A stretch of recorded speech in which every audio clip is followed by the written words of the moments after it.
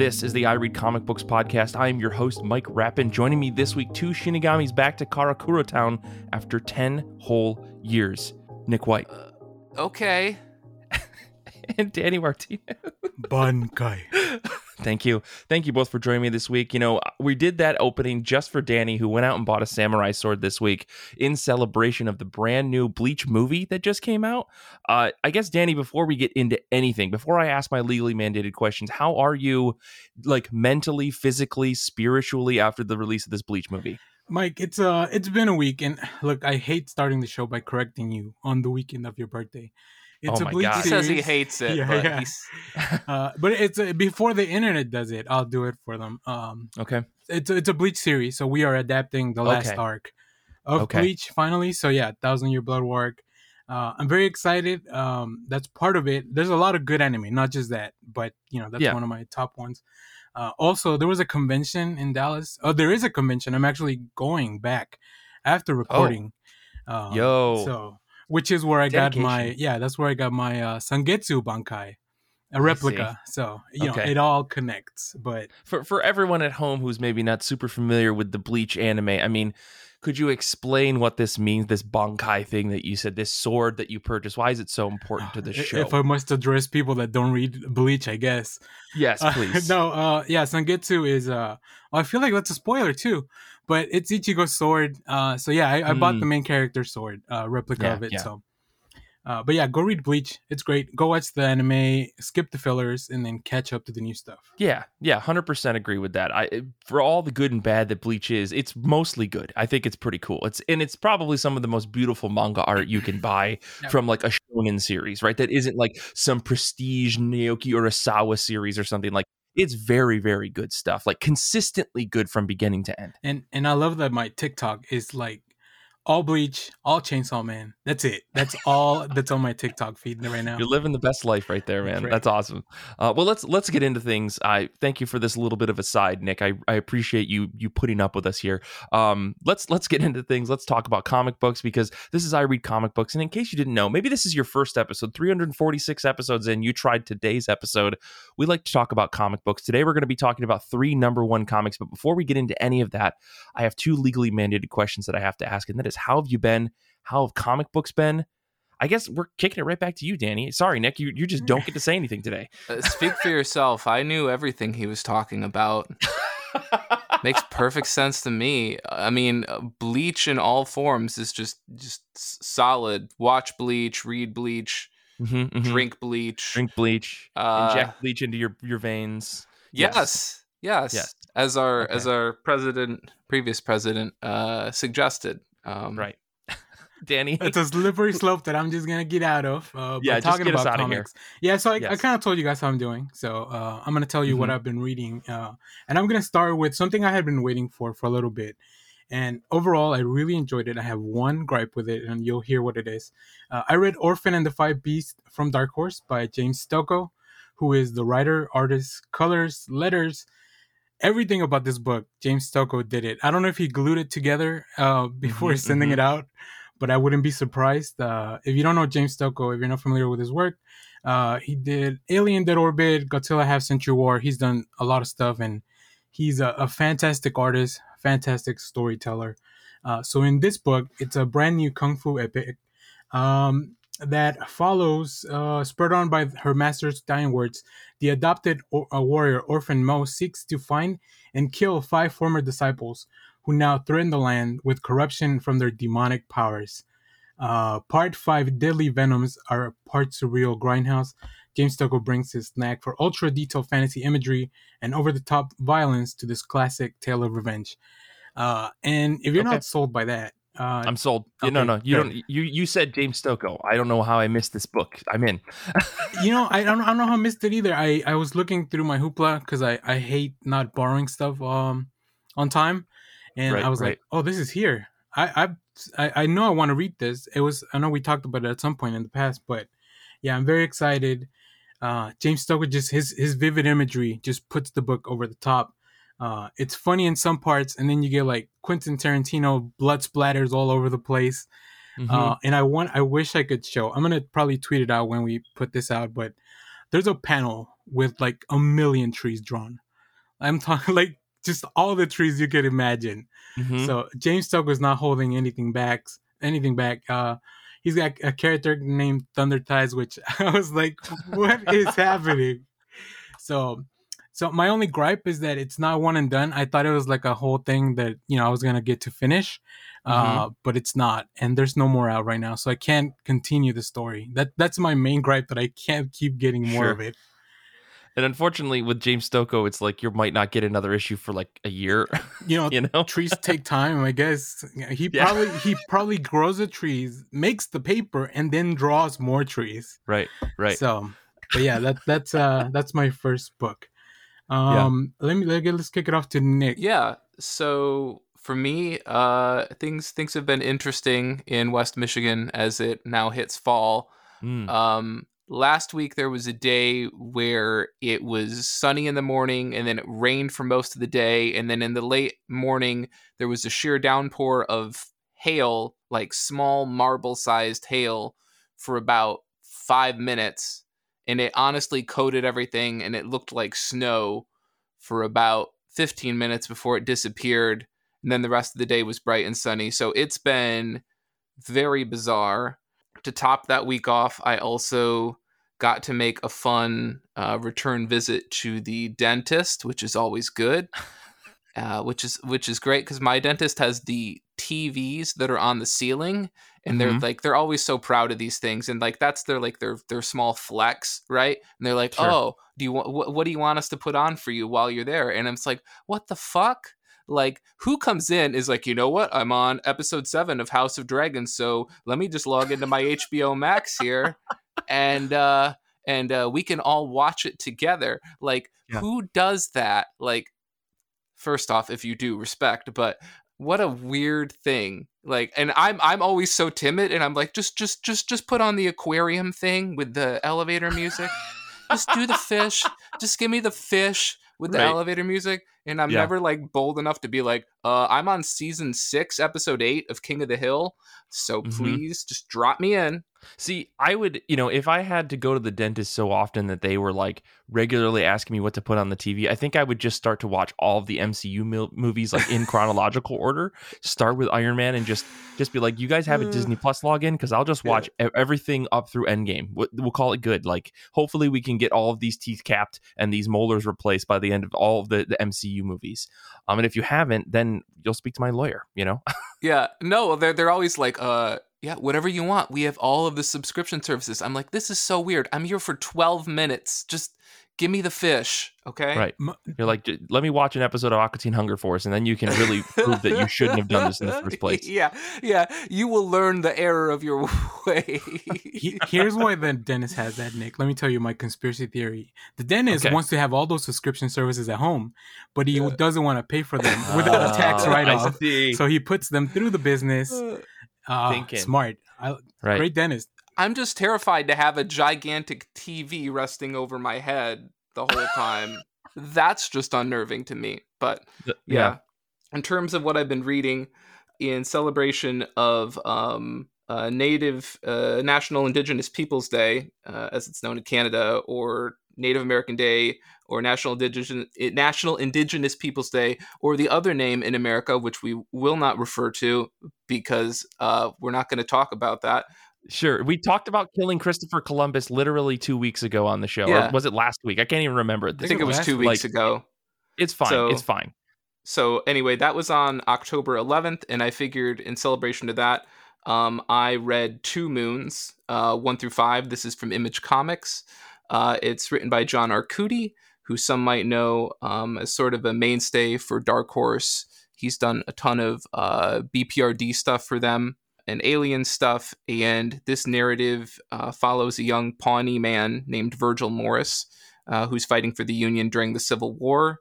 During this time, he begins to see like some really scary, otherworldly, like just terrifying shit, and he's not sure if it's visions. He's not sure if it's like the stress of war, if he's just been out there for too long now and it's just taking a toll on him. And he starts to see these things, these weird beings that have this vested interest in just the perpetuation of war. It doesn't really matter if it's the Confederates. It doesn't really matter if it's the Union. Like, there are these beings that feed on anger and hate and all of these emotions. And so they just want to stoke the flames. And he's sort of dragged into this battle between these sort of crazy otherworldly beings, and it's just a book that shouldn't work in some ways, because it's like it's a historical narrative, it's a war story, there are body horror elements, there's eldritch terror elements, there's just a lot going on, and yet it all works. And personally, if I was a writer and like suddenly I'm like, all right, so you got to do your research on like Lovecraftian stuff, and you got to learn about the Civil War, and you have to learn about the history of these, Native American tribes and their history and all of this. It just seems super ambitious. There's a really great letter at the back. I know everyone on this show is a huge fan of prose and comics, but Arcudi has a really great piece about how he developed this property and how he's been working on it for so long and all of the research. And beyond that, the artist, whose name I have been dreading, but I think I'm going to nail this, Valerio Giordano, just absolutely nails it. I've never encountered their art before, but it's really solid. Normally, I'm not a huge fan of art that starts to shift towards realism, but I think this hits a sweet spot, and their ability to really just draw, like, Arcudi just throws the kitchen sink from like eldritch beings to period piece historical war drama. It's just really impressive. And I immediately finish issue 1 and I'm on to the next. It's so well paced. It's a fast read, super taut sort of thriller. I think there's something in this book for everyone.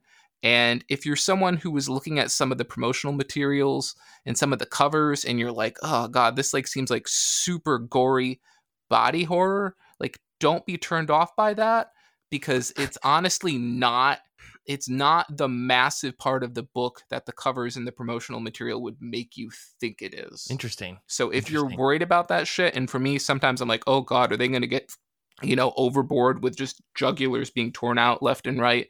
It's not. Okay. There's still some of it, but it's not. Gotcha. Well, this sounds fun. Does it? Is that the word? Just a little bit of body horror. Like I don't know if I'm sold still, but I might check it out. Sure. Obviously, there's the people out there who are like, I just want 100% body horror, and to which I say Avatar Press exists, and you're fine. Right. You can read a lot of Vault comics. It's fine. Well, let me jump into one of the books that I read. So it was just recently my birthday. I am now 34 years fun. And I've been sitting on that all day waiting to say it. Sorry. And so I didn't read a lot of comics because instead I went and saw the worst movie out in theaters right now, which is Amsterdam.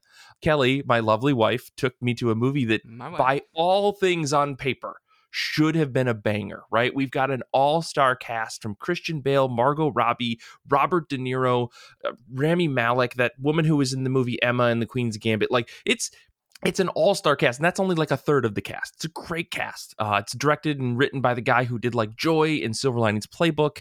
And somehow this is the worst movie I've ever seen, I think, ever, from like a AAA studio. 20th Century Fox and Regency should just be disappointed in the fact that they put money behind this, because the movie on the whole looks great. The costuming, the makeup's fantastic. I think the core of the story about a doctor who wants to help World War I vets is a great idea, but the story has no heart, no plot, no anything. Like it feels like it has all of the tropes of a movie that should work really well, and yet the lines are written so poorly. Everything is bad. The editing is awful. Nothing actually coherently makes sense. And somehow it's at the end about Nazis. It's not about helping vets. It's about Nazis. And I don't understand how we got to that point, because the movie makes jumps and leaps. And the only way that it makes itself make sense is because it keeps constantly self-referencing things that happened 15 minutes ago, as if we haven't been sitting in the theater or watching the same movie.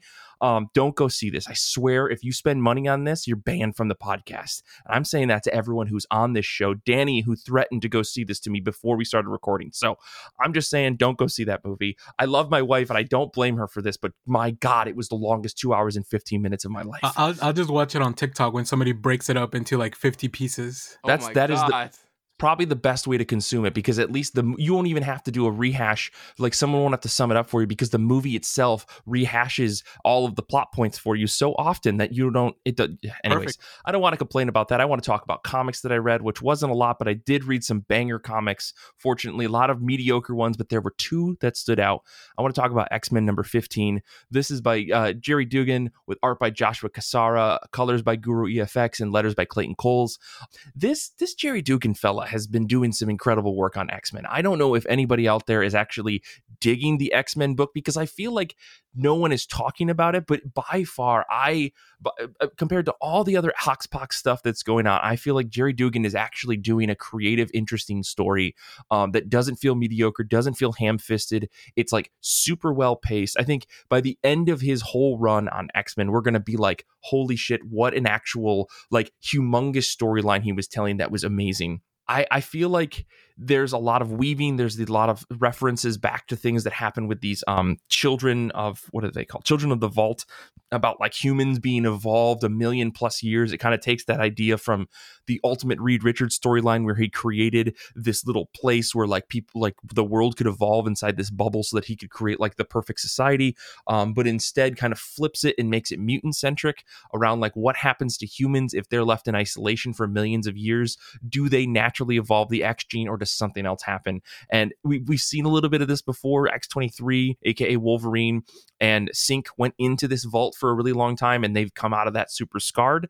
Or I should say Synch came out of it super scarred, because X-23's body was left there. Spoilers for a couple-year-old comic.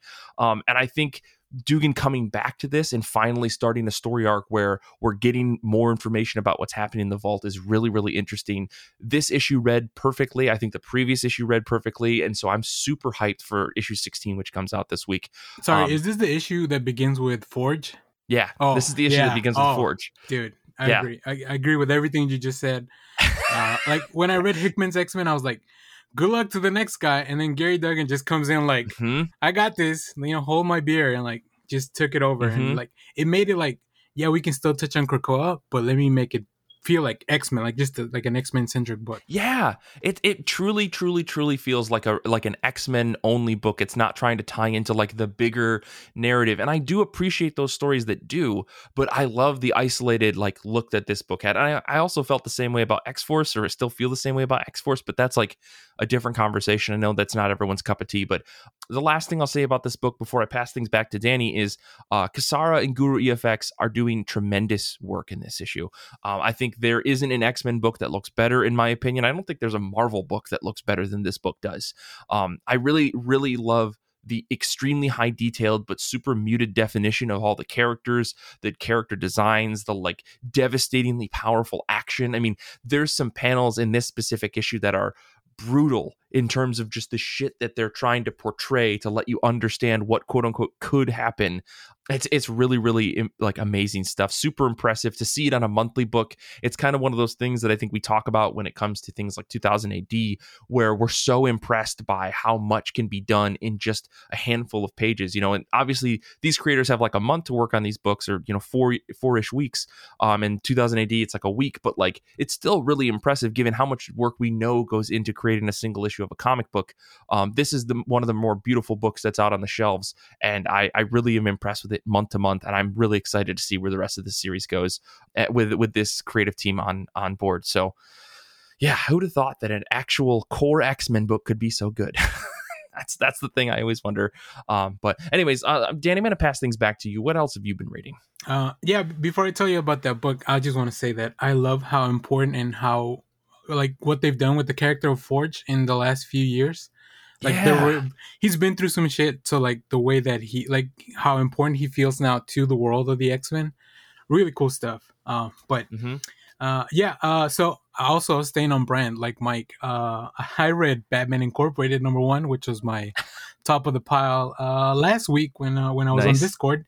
This is a book from DC Comics by Ed Brisson with art by John Timms, colors by Rex Locus, and letters by Glenn Cowell.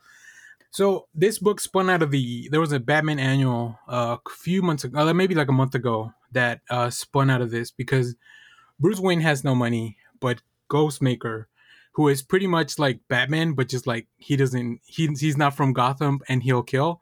but Bruce is like they grew up together. It's a big backstory, which I think I talked a little bit about when we talk about Joker War. But nonetheless, go listen to that, and then you'll learn a little bit about Ghostmaker. Sure. So he takes over the team because he has money. He's also rich. Well, he is rich now that Bruce doesn't have any money. Mm-hmm. So he picks up the team, and let me give you a quick breakdown of the team. And if you want to know more about Batman Inc., please go listen to Paul's series on the Patreon, Better Batmobile, because that was one of the reasons I was very excited for this, because I had just heard and reread all those issues. Yeah. So we have Ghostmaker. We also have from the Legacy of Batman Inc., Chief, Man-O-Bats, Raven Red, Batman of Japan, Batman of China, Knight, Dark Ranger, El Gaucho, one of my favorites, Night Runner, Wingman, and of course, the newly minted character by James Tynion, Clown Hunter. So stupid. And they've also added Grey Wolf, who is also a new character that you meet in that Batman annual. Mm-hmm. One of the things I love about this book is that John Tim's art, like, it's very stylized, so it may not be for everyone, but it's like exactly what I'm looking for in a team of like just a bunch of cool looking people like that are bat related. So I want them to look like super cool, big, bright, dynamic movements in their fights, really cool character designs. I love the book. The book is kind of like a mystery that's not really a mystery. Somebody's killing Batman and Ghostmaker's past teachers that, you know, are the people that taught him how to drive, how to steal, how to like do all the cool things that they do. And now Batman Inc. has to figure that out, while they're also trying to figure out the mystery of like everything that Lex Luthor's been doing, because Lex tried to acquire Batman Inc. That's a whole other story. Go read Joshua Williamson's Batman for that. Sure. So yeah, it's really fun, but I like that it's not really, we pretty much get a reveal at the end of the first issue. So it's not really about the mystery. It's really about how can this team even deal with something like that, because there's infighting between the team. El Gaucho feels like he should be the one leading the team because he's been around almost the longest. Right. But all the other Batmen are like, you know, give this dude a chance. So it's really interesting stuff. And it's just like the comic book nonsense that I love. I can't wait to hear what Paul thinks about this issue, because I know he's a big, Batman Inc. Like it's up his alley. But I highly recommend it for anyone that enjoyed Better Batmobile. Go check this out, because although it doesn't have the same themes that ran throughout the Morrison's run, it continues with some of those characters, so you can at least see him on the page again, which is always really nice to revisit. Yeah. And before I pass it on to Nick, I read a chapter of a manga this morning. Okay. That I picked up at the convention because it had the wildest title. It's called Rooster Fighter by Shu Sakuratani. And all I can tell you is that it's about a rooster, like a normal rooster, that fights demons. These are like giant-sized demons. So I've only read one chapter, and it was insane. So I'm gonna finish through the volume. I still don't know how I feel about it, but I think the plot is insane enough that I wanted to at least bring it up as a manga. That there's a lot of manga readers that listen to this, and even just within us. So I wanted to bring it up as an option. So you guys let me know. So Nick, listen, before we even go to that, I already read this comic, and it's called Chew, and it was the chicken's name was Pollo. So all I'm saying is like, Shu Sakuratani, what are you doing? No, this sounds really fun. I've seen this ad or advertised to me in some way, shape, or form, and I kind of wanted to check it out. So I'm looking forward to the rest of your review, Danny, because yeah, it looks fun and wild. Yeah. So hopefully Nick Nick, what do you think of this now that you're a manga reader as well? Mm-hmm. I mean, I'll probably have to pick that up, even if Mike is right that it does sound an awful lot like Chew. I'm just relieved to see that Mike looks okay. When Danny started listing off all of those various members of the family that are in this book of his, I figured Mike was getting like flashbacks to Amsterdam again, where they're just like listing everybody off. And it's like a war flashback. Mike's like, it can't be good. It can't be good. There's too many good characters. Too many. He's hit the 17-person threshold at this point. Yeah. 20th century Batman Inc. is how you do a story with that cast. All right. But I'm glad you brought up manga. That's a nice segue, because I want to discuss a manga book that I read called Lost Lad London. And I read the first volume of this, drawn and written by Shinya Shima. Shima doesn't have a lot of credits to their name, but Shima did did co-author the first 2 volumes of Star Wars, The High Republic, The Edge of Balance, which is the manga series that serves as a tie-in to the aforementioned High Republic event. And as Danny pointed out, I am still, relatively speaking, a new-ish manga reader. I think I've been reading manga for maybe about 2 years at this point. I'm always on the lookout for manga that sort of have, a diversity in their representation of protagonists and things like that, because with at least a lot of the manga that I've seen or heard about, it seems like a lot of the manga tends to take place largely in either the United States or Japan, and that a lot of the protagonists tend to be either Japanese or Caucasian and or American. And so to have a book where it takes place in London and then have your 2 protagonists be a South Asian college student. We don't know from what country yet. We just know that this student named Al is from Southern Asia. And the other protagonist is a Black detective with the Metropolitan Police. I think that's really important. Mm-hmm. I think it's good to see representation like that. Because again, maybe it's just the manga I've seen or heard about. It feels like this diversity of representation isn't always that present, I guess. So feel free to disagree if that's incorrect and it's what I've seen, but I think it's definitely, I mean, it's an issue, right? Because it feels like all of the characters are typically drawn with a single skin tone. I feel like that has been slowly changing over time. You see a lot of different other books start to incorporate people with particularly darker skin tones, or they're drawn with like more European like features on their faces and stuff. But yeah, I think that there is a diversity issue in manga. I think we are not necessarily the people to talk about it because we're not necessarily experts, but I do agree that if I look at all the books that I have on my shelves, like how many of them feature just Japanese characters, how many feature just like white like type characters. I mean, it's tough to say. But I think like things like, Delicious in Dungeon or Witch Atelier are the first 2 that come to mind, where they do feature characters that have different shades of skin tone. I mean, at least showing that there is some diversity in the worlds that they're trying to create. So it's definitely a thing. And I'm glad that you pointed that out for this, because it's interesting to see a book like that feature folks that aren't just like necessarily from Japan, Yeah. So the book follows this college student I mentioned named Al Adley. And he's sort of this very self-reliant student. You find out that he was adopted, and so I think that part of that has something to do with this sort of self-reliance, and he's got to make it on his own, and he's very comfortable with just being quite solitary. And he's getting ready to go into postgraduate schooling, and he does this by by writing his roommate's term papers, which is is a thing. Nice.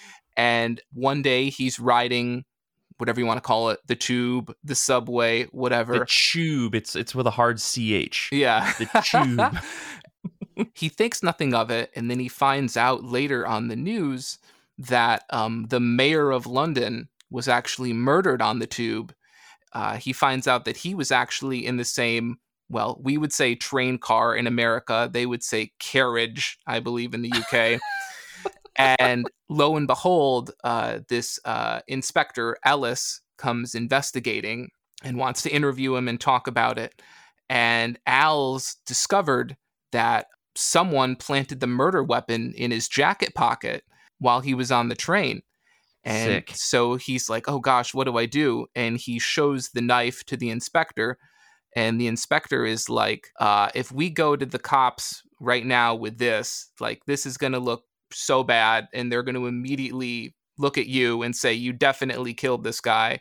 Mm-hmm. So we're just going to have to solve this mystery ourselves. Hell yes. So you have this secret team up, and both of them are like, don't really trust people anymore, and they're like capable. They're all like, I want to do things by myself. And so you have these two begrudging individuals creating this sort of bromance and learning to sort of get along with each other and also solve this bigger mystery. And it's a lot of fun. It feels different than a lot of the manga that at least I've read, with this detective mystery thing. And the art is just really different. It's really, really different. And it's difficult for me to enunciate. But I would encourage people to look up Lost Lad London, because it really does aesthetically, like, the line work feels really loose. and there's less of an emphasis on pencils or tight pencils than what I've seen with a lot of other, like the precision line work that I see in a lot of manga. It uses these sort of grayscale outline tones for the backgrounds, and then uses a much heavier ink to pull things into the foreground like characters. It really doesn't look like anything else I've seen. And for those people out there looking to try something different, especially in terms of manga experiences, I can't recommend this book enough. I finished the first volume, the second volume's out, third volume's on the way. I'll be starting volume 2 real soon. Can't recommend enough. Sick. Yeah, I'm just looking at this right now. Just some of the preview art that's on the Google image search. Yeah, looks kind of cool. I really do feel what you're saying. The art style almost looks like, I hate to say it almost this way, feels but like almost brush strokes to me in some ways. Yeah, I mean, like, it's very loose, like ink work, but also the style feels almost like Pixar-esque. And I know that that's not a great description, but like bigger eyes, like in a way that doesn't feel like traditional anime eyes, right? Like the forms and characters feel very lanky, the way that I think a lot of like Pixar characters can look. So that's really cool. Maybe I'll give this a try, Nick. I hate taking recommendations from you, but me too. Well, I'm also gonna talk about a manga, because I guess that's what this show is manga now. Crew. Today, I just really want to briefly touch on the last thing that I read today, earlier before the show, Akira Volume 3. I'm continuing down this Akira journey, reading Katsuhiro Otomo's Akira, for folks out there who haven't heard of this.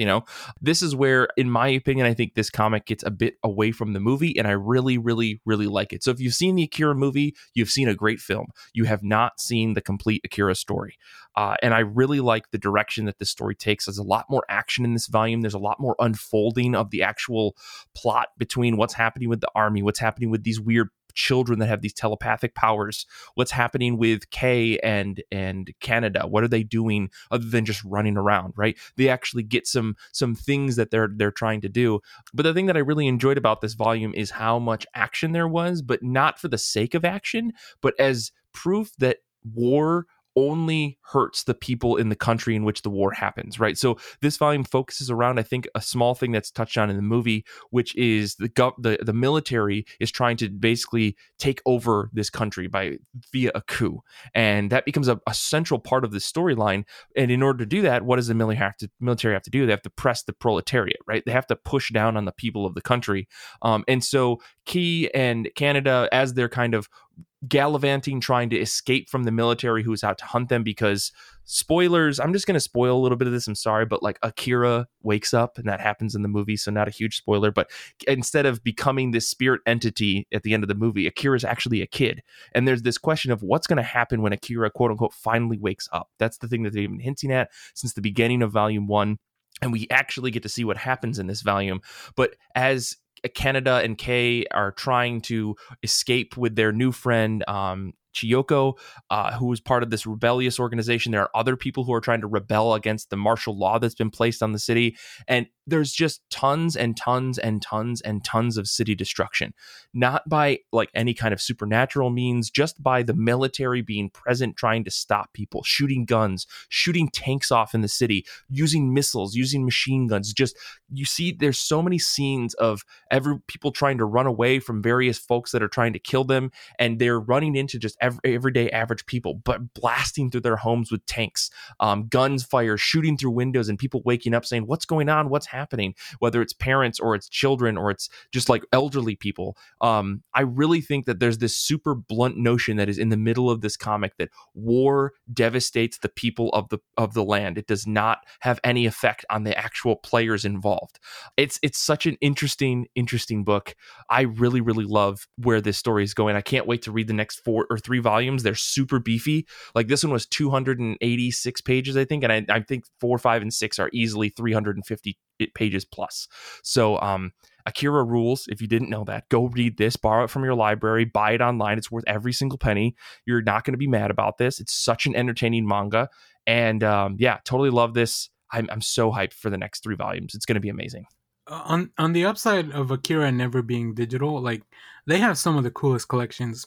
Like if you buy the whole set, like it just looks so cool. Like this is something you want to put on your bookshelves. Yeah, I think when I talked about volume 2, I said pretty much the same thing. Like I have the big 6 volumes that you see at your comic shop and stuff. There's also like a 35th anniversary like edition where instead of the comic being left to right, which is what the big volumes are, they're right to left in the original manga format, which is nice. And they're huge, beautiful black like leather bound books. It looks really, really cool. But yeah, Akira's killer, guys. Everyone should read this book. It like is a defining manga. It's a wonderful, like interesting story that defined like a cyberpunk / sci-fi genre that I don't think existed when this book actually came out. I mean, it came out in 91, right around the time Snow Crash was a thing. You know, we're coming out of the 80s where cyberpunk was kind of growing. And I think this manga this manga series like sits right in the perfect middle of that time where we were establishing what like dystopian-ish hyper-capitalistic society looks like. And Akira totally nails that. And Mike knows that it totally nails that because we're now living it. So, of course, we're able to make that I open up my comic book and then I look outside and I go, wow, 1-to-1, you know? Anyways, wow, where's my bike? We really are living in the future. Anyways, let's talk about comics that are on the top of our pile every week on I Read Comic Books. Again, if this is your first episode, we grab something that's new or old or something we're just excited to read out of our backlog, and we're putting it on the top of our pile to read next. So let's jump right into things. I mean, Nick, let's start with you, actually. You've got a whole list, and I'm going to break your legs if you go through all of them. Yeah. What's your one top of your pile pick? Yeah, I mean, I'm in Mike's 9th circle of hell at this point because I made a long list, but there are a few things that I just want to briefly point out. There's a lot of amazing stuff coming out this week. It's going to be the last issue of Deadly Class, the book that started in 2014. I read some of it. It held Wes Craig hostage, which is a nice segue because we will be talking about Wes Craig's new venture later. The second issue of Bone Orchard is coming out, but the book I want to talk about is Predator #3. Yes, Alien 2 did come out, will be coming out this week. This is not a drill. The pick is Predator 3. Okay. Philip Kennedy Johnson, I'm sorry, I've failed you. Look, as much as maybe I've just been spoiled by the fact that Alien has been so consistently good, Predator has just been such a pleasant surprise. This is written by Ed Brisson, drawn by Kev Walker, and I don't really know what's going to happen with this book in the future. Honestly, will the second arc even happen after the 6-issue miniseries? I don't know. Is it going to go the route of the anthology like Alien? Are we going to get this story continuing? Beats me, but Disney is Disney, which means if they believe there's another dollar to be wrung from its corpse, they will find a way. And I mean that in both the best and worst way possible. But look, if you're looking for an energetic, galaxy-hopping revenge narrative, this is it. I've had so much fun with this book.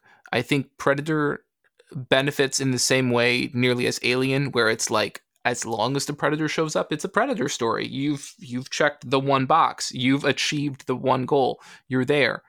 But for those who forgot me mentioning this or didn't hear me mention this in the past, basically you have this woman who, when she was a child, Predator killed her parents, and now she's just on a revenge narrative. It's pretty high concept, but I've had a lot of fun. And tale as old as time, right? And there's something about Kev Walker's way that he draws these sci-fi, like Arctic outposts and these crazy spaceships that almost feels like the sort of shit you would see like in a 2000 AD weekly strip where like someone's drawing this like old fangled spaceship and you're like, where did they even come up with this? And it just has that vibe. So I'm just having a lot of fun with this. We'll see where this goes at the end of the miniseries, but that's my pick. Sick. This book looks so cool. Kev Walker's art is incredible. I think I really want to read it, but I'm probably going to just wait for like a collected edition or something like that just because. But I'm glad that you're enjoying it, Nick. I think of all the people that I genuinely would want to know the opinion of about this book, you are the number one pick because I know how much expectation you have for Predator and Alien and all that stuff. So I'm glad you're enjoying it. I thought you were going to say the last person because it's going to be so steeped with bias and nostalgia. No, but that's all the more reason, right? That's all the more reason. Like you are that core fan that I think hopefully they're trying to impress, and sounds like they're doing their job. So that's great to hear.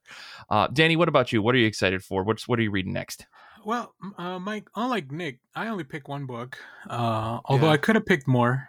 because there is a Batman book this week, but that's not what I picked.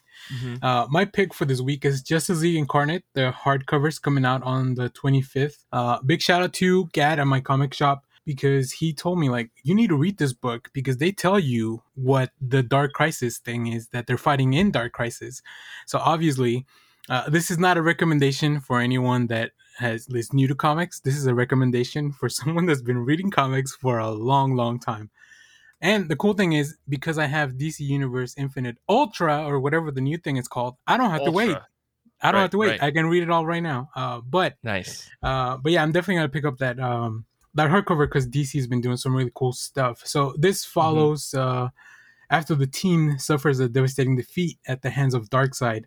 Here comes a list of superheroes, because one of the reasons I love this book is the big cast. I'm already saying I can't read Justice League Incarnate by David O. Russell. Yes, go on. David O. Russell's. We have Superman of Earth 23, who's President Superman. We have Flashpoint Batman, China's Flash from Earth Zero, Captain Carrot, who I love. Go listen to our episode on Chris on Rock, anthropomorphic Christian Bale, Anna Taylor-Joy. I wish Anna Taylor-Joy was in this book. But yeah, they need to help find a new superhero called Dr. Multiverse, who will help them maybe fix the universe. Who knows? Cool. Because the Dark Crisis seems to have still happened. So I don't know. So even though I already kind of know what happened afterwards, I want to go back and read this because Joshua Williamson and Daniel Colbert, who are writing this, they're very steeped in the lore. Like, Williamson feels like he just loves comic books too. Yeah. And they have a rotating cast of artists because every time they go to a different universe, the art changes. Which is the way this is the way you use multiple artists in the book, not because you have deadlines to meet. Shots fired. I'm very excited for this. That's cool. But that sounds super sick, man. I love that idea of using different artists for different universes for a purpose. Whatever the purpose is, just make sure it's a purpose. I didn't know that the big two could do something like that. They try. They've been plotting this one for a while, it feels like. So I have had no complaints about fill-in artists on this whole Dark Crisis Joshua Williamson thing. But Mike, what about you? What's on your top of the pile? Well, I'm glad that you asked, Danny, but before I get into it, we have some folks hanging out with us on Discord. As always, we record our shows on Sundays sometime between 1 and 3 p.m. Eastern. So if you want to show up and hang out, you too can get a shout out on our show. This week, Kate is reading I Got Fired as a Court Wizard, so now I'm moving to the country to become a magic teacher, a manga volume. Love those light novels that become manga volumes because I don't even need to read the description. I already know what the book is. Sometimes you don't even need to read the book. You just they cover the whole gamut. It's like, exactly. Okay. Our good friend Hugh is reading X-Men number 16. I'm also reading that, but that is not my pick this week. Stephanie is reading Dragon Hoops. Hannah is reading Mighty Morphin Power Rangers. Kev is reading One Piece Volume 10. He said he's getting back on the train. I'm so excited. I think when Kev gets to chapter 1000, we're gonna have him on the show. We're gonna do a One Piece extravaganza or something. I thought it was a boat. All right, listen, Danny, get out of here. And Paul G is reading Ballad for Sophie. For me this week, though, I am reading Sarah Anderson's brand new original graphic novel / strip comic, Cryptid Club. The synopsis of this is: do you hate social gatherings, dodge cameras, enjoy staying up a little bit too late at night? You might have more in common with your local cryptid than you may think. Enter the world of Cryptid Club, a look inside adventures of elusive creatures ranging from Mothman to the Loch Ness Monster. This humorous new series celebrates the unique qualities that make cryptids so desperately sought after by mankind to no avail. After all, it's what makes us different that makes us so beautiful. I mean, it's Sarah Anderson, right? You've seen Sarah's scribbles on the internet. I'm certain of it, whether you are someone who doesn't read comics or does. I know you've seen a Sarah Scribbles comic. That being said, Sarah recently did a book, I think it was last year, a book called Fangs. Probably one of the funniest, self-contained strip comics that I've read in a really long time. I think Nimona is the only other book I can compare it to in terms of telling a narrative story while also just being standalone 1 to 3 page comics. That book ruled. Fangs was one of the funniest, cutest things I've read in forever. And I think Sarah Anderson knows how to write a damn good comic book. So I'm so excited. This is about cryptids. It's right around the perfect time of the year. Of course, the publishing industry knows who they're catering to. People like me who are dorks and love this kind of stuff. So I'm really excited to see Sarah's take on some of my favorite cryptid monsters. I can't wait to read this. And if you haven't had a chance, go read Fangs. And then I know you're going to love it. Go pick up Cryptid Club because I'm sure you're going to love that as well. And then get all the other stuff that Sarah's done, her collection of Sarah's scribbles and stuff, because those are really fun. But yeah, I'm really excited to read this, and I cannot wait to sit down literally after the show. That's what I'm going to do, is I'm going to sit down and read this. I'm so hyped. So I guess with all of that, let's take a quick break. And when we come back, we're going to be talking about 3 new number ones that we wanted to recommend to each other. It was a whole thing. Danny came to me with a gun and he said, Mike, we're talking about new number ones. And I said, what? And then that's what we're doing this week. So we'll be back in a second to explain how that all came together.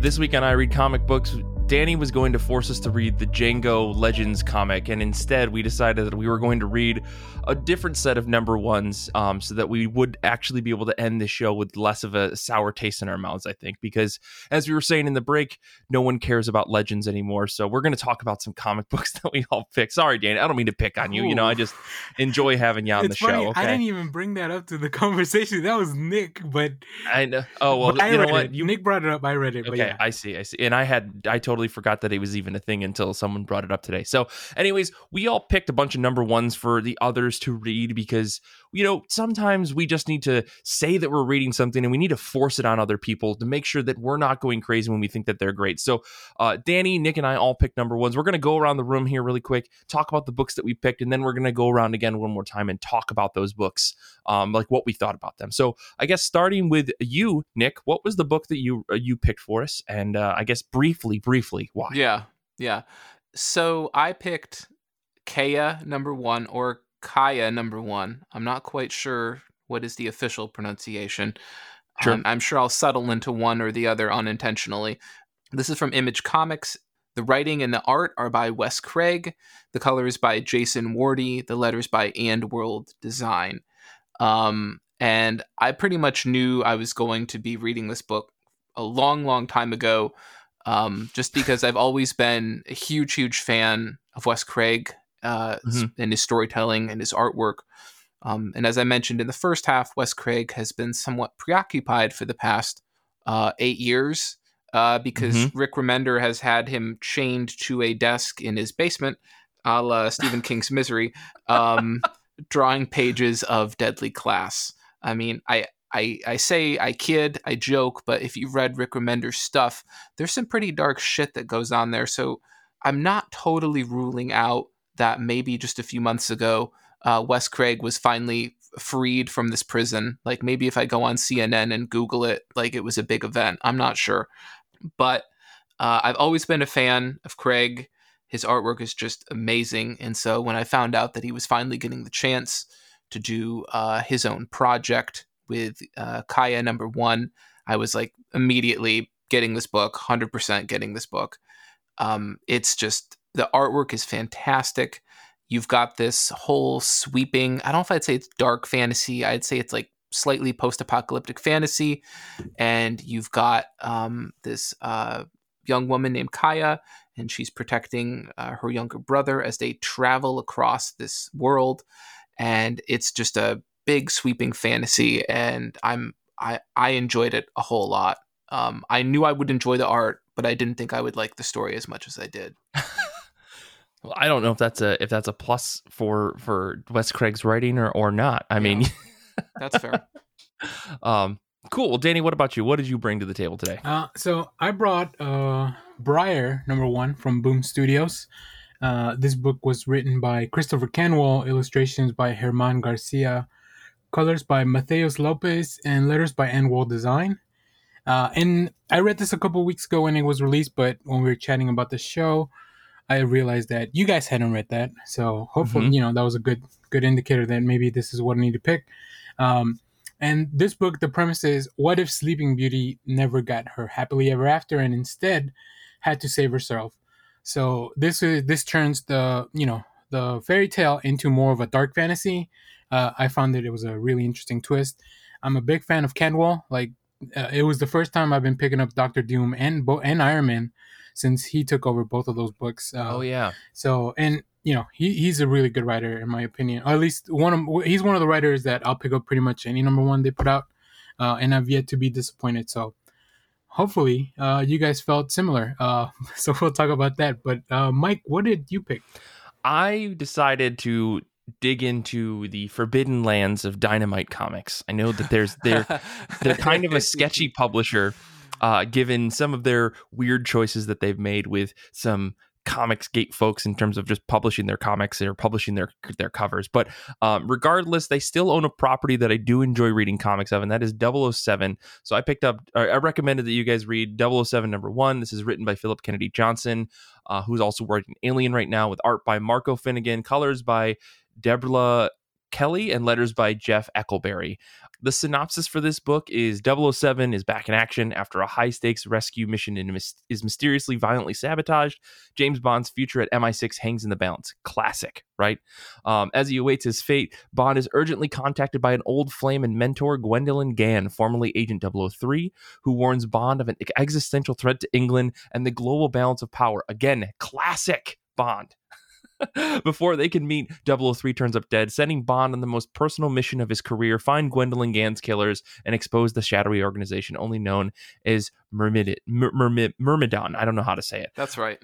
I'm a sucker for 007. I know Nick likes some 007 stories, and I just assumed 2 out of 3 ain't bad. So whether or not, Danny, you liked it, I wanted you guys to read it. I personally really found this book to be super engaging and like touching on all the things that I enjoy the most about like James Bond stories. So figured let's try it out. So I guess getting right into things, starting with Nick's book, Kaya. Nick, you've kind of given your thoughts on it. I guess, Danny, do you want to start with what you thought about Kaya #1? Yeah, for sure.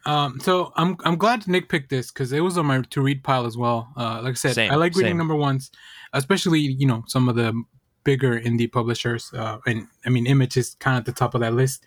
And yeah, the talent behind it and the cover looked really fun. I didn't really look into the synopsis, but I really enjoyed the book. I will say I think I would rather read this as a collection but I like the pilot enough, I guess, if you will, for me to continue. I like the art and the character designs. I love that the little brother Jin is so annoying, and but he also seems to be the narrator. So there's obviously a lot going on there. And then just the really cool tease of the arm. Like, I want to see an arm, arm wrestling between Kaya and Hellboy. So yeah, really fun book. There's a lot of seeds planted for this, which I think hopefully they'll pay off greatly. But yeah, I really enjoyed it. I'm glad I read it, but I definitely will wait for the trade on this one. But what about you, Mike? Yeah, I don't know. I like Wes Craig's art a lot. I think that there are pieces of this story that I really like. I think that I will continue reading it. I might trade weight it. I'm not really sure, but like the story is interesting, right? I like the unknowns of this destroyed kingdom that they talk about. I guess we should probably say little spoilers for all this stuff. We're probably gonna have spoiled the first issue of these comics, but Kaya's arm thing, it looks cool. I like the mystery behind it. There's something that's going on there. But yeah, this destroyed kingdom thing and siblings trying to stay together is a fun trope. I like the mystery of it. I like the world that they built out with, like, it's not just humanoid people, it's like lizard people, and there's a little bit of romance there, and there's a little bit of kind of every little thing that, in my opinion, touches on you touch on for a good YA story. Like, this truly feels like a YA book, which is ultimately, in my opinion, its downfall. I like YA books a lot, but I don't like them as serialized comics. I think this should have been a graphic novel. I think that Wes Craig has enough of a selling point that he probably could have published this as a graphic novel, and it probably would have done really well at Image. That being said, I like the first issue. I like the all ages feel that it has. Like, I feel like I could give this to my nephew and he'd probably dig the hell out of it. Like, every single piece, like the characters are really likable. The designs are really cool. There's some incredible action that happens. But overall, it just kind of feels okay. And maybe that's just because we're only getting the first issue and I'm being super judgmental. Maybe I'm coming off of my frustration of Deadly Class still. But also, I kind of feel like I like Wes Craig's art in Deadly Class. I don't know if I like it so much in this like fantasy world so much. So I don't know. Maybe I'll have to give it another shot. But I felt like just in the middle about this issue. So Nick, yeah, your rebuttal. Yeah. I mean, you make a good point. I think it could be an OGN, but I think it's also too soon to really put that judgment out there until we see Sure. how this gets sort of segmented and chopped up. Yeah. Because I do think the cliffhangers and whatnot were placed well, but I do really like that the book uses black lettering on speech bubbles that are filled in with different colors, and so you can actually identify who the speaker is. So Yeah. Kaya always seems to have, and it's color coded, I think, to the colors, to the characters, Yep. the colors of their outfit. So Kaya uses red bubbles. Her lizard friend, I think, uses blue, and then her brother uses gold. And of course, I think they refer to him as the golden child. Yeah, he's a prince or something from their kingdom. Yeah. And we get the idea that she's supposed to be escorting him somewhere because there's a prophecy that he will save their people once he and I don't remember if this is like literally on it's like the pitch on the front cover, and it doesn't get spoken about much, but that he's supposed to train with this monk, and then once he does, he will become this savior of their people. But I totally get what you're saying, that at least right now, maybe this could have just been an OGN. But absolutely, totally love the artwork, and you're absolutely right. I do think, and who knows if this will continue to be this way, but I think in terms of setting a tone, probably, that it does feel like it is all ages. And I don't think they would flip the script on that later. And I don't want to say that that's a bad thing. I No, really it's genuinely don't. I think like this is the kind of, in my mind, this is the right kind of like serious, but also still not like ultra gory that you want out of a YA book. Because I was just listening to a podcast earlier about someone talking about how so many YA books are like aimed at like really young audiences. They're supposed to be young adult, right? They're supposed to cover things. They're supposed to have violence. They're supposed to have action. They're supposed to have stakes and risk and bad things happen to the characters. Not everything can be hunky-dory, right? And I like that this book doesn't fall into the tropes of like, we need to be over the top with our violence and gore and swearing and all this stuff, but also still feels serious enough that like me as an adult, I feel like all of that being said, it feels like a PG-13 movie and I can still enjoy all of it. You know, I will say, you know, back to the art really quick, I do really like the lizard people in this issue. I'm like skimming through it right now. They look cool. I would love to just see Wes Craig do like non-human people for like the whole story. I think that would be so much better than I don't know, his super round weird humanoid people they're kind of like put me off of the art style, but like his lizard people look super cool. So I don't know, maybe it's just me. I might just be particular. I don't know why, but again, the YA thing, I don't think that's bad. I really think that it is pushing the medium in terms of saying like younger readers can take harsher stories. And I think that this has a lot of weight in it that you do see in YA books. I kind of want things to go wrong for these kids in order to like, no, hear me out. Let me finish my sentence. I get it. I kind of want things to go wrong for these kids in a way that like, this is a story about overcoming severe adversity, you know? And because I think that's possible. And I think Image has the guts to do it. Boom never will, you know, like, let's be honest about who's making YA books. Right. So, you know, let's see where it goes. I think I'm a trade waiter, but who knows? I'll probably buy number 2 just to see where the cliffhanger picks up. Yeah, there's some really cool covers for this, so I definitely like if I see a cool variant for this, like I'll definitely pick it up. We got him, folks. Not that I don't like Wes Craig's art, but I think the variants, like you said, are aimed at a maybe younger audience. But there's some cool ones that are not that much at a younger audience, different style. So, and I love the sibling relationship, like. You know, the big it gave me almost, I know they're not siblings, but Avatar: The Last Airbender vibes, where like Aang feels you know, he's the spoilers I guess for Avatar, he's the Avatar and he feels a little entitled, but then he meets these people that are trying to help him out, and they're trying to do everything they're trying to do everything to help him, but he still doesn't understand that, and he still feels very entitled. And I think Jin is kind of the same way, where he's gonna have to learn all these lessons, tough lessons. He already learned one with the food, right? The guy had the food. He had nothing but his precious things or his sister's things or whatever. And he had to make a tough decision, which I thought he was going to make the right decision, but I feel like he didn't. But yeah, anyway. Here's all of the records of my family's history for thousands of years. Yeah. And then the lizards are like, perfect, we needed more kindling Yeah. fire, and they throw Right. it in.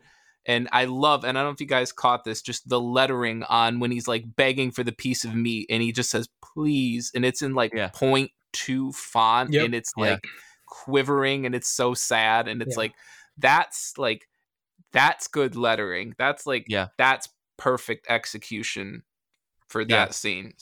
Yeah, I agree. So good. And as Danny said, like the one detail I'm looking at that I find really interesting is that you have the story being told after the fact by the younger brother. And I think that's interesting. Almost always when I see something like that, I'm like, oh no, people are going to die. Like, Yeah. why are you telling Sure. the story years Sure. later? It's like tragedy will happen. But Mhm. yeah, I think it's just if anything else, just any opportunity to have more Wes Craig art is just I'll take it. Yeah, Danny, let's talk about your book. Let's talk about Briar #1. We kind of got your thoughts, I think, a little bit on this, but so Nick, take it away. What did you think of Briar #1? Well, for me, like I'm always a fan of Christopher Cantwell. Admittedly, his Obi-Wan wasn't quite my thing, and I don't want to get into a massive argument with Danny on that because I know he felt a little differently. But some of Cantwell's other stuff I've really enjoyed. I thought, and we don't want to start this who's on first routine, so we won't. But I really enjoyed, and this is the title of the book, quote, everything, unquote. We are not having the Abbott and Costello, what's everything? Oh, I liked everything routine, because we did that about No one was going to do. I don't think we're going to do that this time. Well, I just wanted to be careful. Honestly, I love this book's pivot from aesthetically and narratively looking like the narrative of Sleeping Beauty, especially aesthetically, for the first 14 to 15 pages. Mm-hmm. You also have this, what I also really enjoy is in that opening narrative, they're like, oh yeah, the narrator who normally tells this story is dead, right? Mm-hmm. And the narrator was captured and boiled in a cauldron for hours, and yet everything looks so bright and smiling and happy on the page, and so you have this just discord, right? You have this disconnect between what you're reading in the prose and what you're seeing in the visuals, and it just reminded me a lot of Cantwell's Everything, where everybody is like smiling and happy all the time, and like, and yet the narrative is like, oh yeah, my family life is fucked up and my wife hates me or whatever, and just sort of this disconnect between the art and the prose. And so seeing Cantwell do that again, I think was sort of interesting to see that kind of trick. But the other thing I thought was really great is there's a page where at the top of the page it shows the prince, right? The prince who, as Danny mentioned earlier, opts, oh, what if I don't, awaken Sleeping Beauty with a kiss?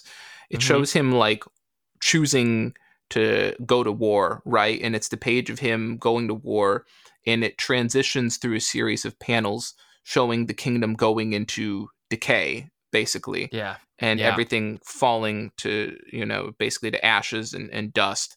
And what's so cool is panel by panel, the art transitions from this bright, almost pastel color palette to this darker inking in these darker shades and these heavier tones and colors, panel by panel by panel, as the kingdom falls into this, state of discord, if you will. And then in that final panel, it's the tomb, and it's got all these, vines and ivy over it. And it almost looks like you go from like perfect storybook, whatever at the top, to like Mike Mignola, Gothic, whatever, by the bottom of the page. And it's that page for me is just so well done. And I think it's perfect. Yeah. Yeah, this is a really interesting story. It feels like, haha, now Cinderella can say the F word. but it also we're gonna do it. But also, I do enjoy the play on this classic story. I thought the twist of the prince saying like, why bother even waking the princess up? I could just be king, dude. Like, yeah, what a fucking like perfect like middle finger to all of like these fairy tales. I love that. I thought that was such a fun like. not Shrek, but also Shrek kind of way of telling this like fairy tale story. And then, of course, the book becomes super brutal. I really, really, really enjoyed the decayed look of the castle. I mean, that person comes and frees her, wakes her up somehow. We don't know who that is. But I love that sequence of the story. I thought that was really cool. For me, though, the story kind of took like a bit of an extreme turn. All of a sudden, she's fighting this rat monster. She knows how to use a sword, and it's kind of brutal. Like, I'm not going to argue about like what is the learning curve for using a longsword or anything like that, but it did seem like kind of a lot to move the story along. Again, this is me nitpicking, but I did find it like kind of interesting. Like it feels like a D&D story, like a true fantasy story. Like this strange woman comes out of the forest to this place where these people try to immediately turn her into a slave. Someone says no, they get captured regardless. It becomes like a whole thing. I like the where this issue went. I like the cliffhanger. There's this weird thing that happens in her sleep because she's scared of sleeping. Like, we've already got like a lot of trauma and a lot of other things that build up a character who is flawed to tell an interesting story as she needs to overcome these series of adverse things. So I liked it, though I don't know if I would pick this up month to month. I think that's kind of like my final thought. I think that this would work great as like a Hoopla borrow, or it would work as like a trade that I would grab in a sale or something. But I don't know if this would be, I would gravitate toward this immediately. There is enough in this issue, though, that kind of sparks a lot of curiosity, and I do want some of these questions answered, right? Like, why was the person that they found in this hut in the middle of the desert, why did he cut his own throat? It seemed like he was going to be violent towards these two people that got captured, but instead he kills himself because he's so scared of what's going to happen, you know? All of that kind of stuff, really interesting, makes for a really interesting number one. I think in a worse written book, this would have felt like too much story. But Christopher Cantwell clearly knows how to tell a story with a lot of words without it feeling overbearing. I guess like the final thing I'll say, like I kind of already talked about the art, but I do appreciate the really bold color choices and minimal line work that's done. There's a lot of shading, but not a lot of line work in this. And I think the book benefits from that. It has a very distinct feel and look for it that you don't, I think, see in a lot of other fantasy books, because they usually try to like hype it up. Like I'm thinking of a Barbaric, right? Barbaric is extremely detailed, beautiful book, but it's a different type of fantasy story. And again, that's a book that's like, let's take the gore and amp it up to 11. This book feels violent, but it doesn't feel overly violent. Again, not like Kaya. This is a little bit more of a rated R movie than a PG-13 movie. But I did like it. I will say that. I would probably continue reading this. I just don't know if I'd read it month to month. Okay. Yeah, I mean, so I'm glad you guys enjoyed it. Sleeping Beauty I haven't seen it in a long time, and I'm sure there's stuff that didn't age well, but I love that stuff with the dragon, when Maleficent turns into the dragon, and like that imagery, and the way this book took a turn, it kind of led into that, right? Just through a different path, through going through all these years of the kingdom and decay, like Nick was mentioning earlier. So I really like that.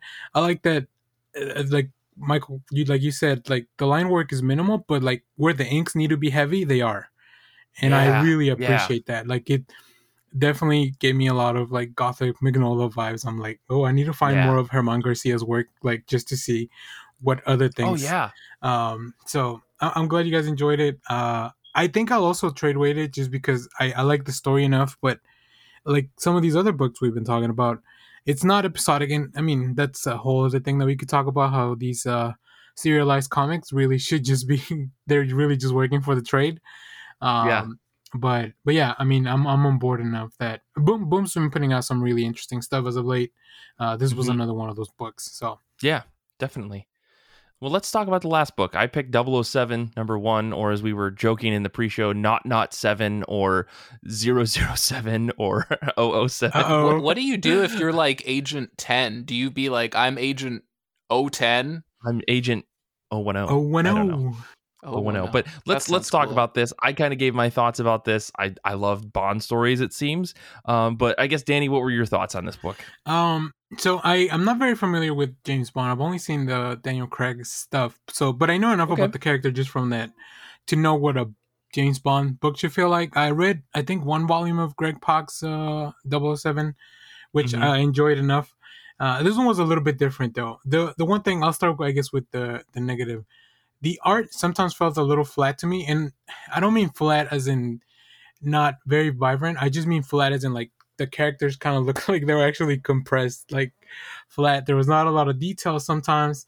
Sometimes Sure. the faces threw me off a little bit, like you're supposed to be this handsome dude, but it's just like a little line for your mouth, like. And I'm sure all that stuff, maybe it's just a design choice by the artist. It just didn't fully vibe with me, but I like the writing. I like there's some humor there when he throws a plushie to distract the assailant, and like all that James Bond stuff that I like. It definitely came through in the story. I appreciate the change in coloring for the flashbacks, because that's how you like all those little details, like, you know, using the lettering correctly or using the narration to tell me something different from what's happening on the page. Like all those little details I appreciate.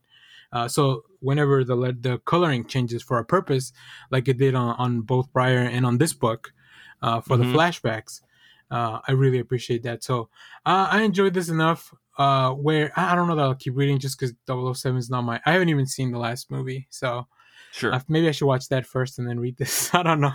I mean, these comics are totally independent of the movies, which is something that I've always appreciated. Like, I think when Warren Ellis was doing it, Greg Pak, Andy Diggle, like a bunch of people have written 007 recently for under different names, James Bond 007, James Bond, you know, whatever. And I love that they're taking these tropes that make a Bond story good and then like applying them in a way that only comics can kind of do, right? Like the benefit of comics is that you don't need to have a big, huge budget to do huge explosions and stuff. You just need an artist that's willing to draw that for you, right? But yeah, I'm glad that, I mean, you at least enjoyed this issue, then the last thing, I mean, like you mentioned, this is a Dynamite book. I don't really buy Dynamite books, although I just read a Red Sonja book last week because of the creator behind it. So maybe I'll check this out once it's on Hoopla collected together. But Nick, what about you? Yeah, I mean, Mike's right. I do occasionally read books of this series. I do think some of them are interesting, and I think it's a tough road to tread as a writer, because like so many of these books all have to hit the reset button on what the last writer or team has done. Like you just don't assume that there's any carryover. And so whatever writer is dragged into this, it's like, okay, hit the reset button. And now you need to like set up this complicated geopolitical problem for the world and do all of this. And a lot of times you see the first issue just get plastered with prose as they're like, let me prove to you that I have a good handle on modern events and I am a very good writer and I will set up this very intricate plot for you. And it's like you're just like reading a fucking dictionary, and it's like, oh, I can't do this. Like, because ultimately, like, Bond is not about gadgets or guns or villains endangering the value of the human dollar. We can do that quite well on our own, thank you. It's about a sad man it's about a sad man in a suit staring off into the sunset from a bridge, just and looking depressed. And as long as you give me that, like, we're good. And this book does it multiple times. There are multiple sad bridge shots, which is what I need to have a good Bond book. And Danny's right. There is some weird derp face here from time to time. Sure. But I don't mind the fact that it's a little bit of a different aesthetic. It does feel like a lot of the Bond books sort of have this house style about, well, the pencils should kind of look like this. And Bond, even though we're not following like a movie likeness, we sort of have a weird house style of how Bond should look. And so it doesn't look like, for example, Mark Laming's Bond, which was he was the artist with Craig Pak's run. But I think there are some creative choices here. I like that it hits the ground running. Philip Kennedy Johnson doesn't feel too obsessed with having like an intricate geopolitical scenario. He's like, uh-oh, Bond got in trouble again. Let's cut to the meeting where his boss tells him off and says, you're a loose cannon, Bond, and you need to go. We're going to give you 2 weeks off to get your shit together. Turn in your badge. Turn in your badge and your gun.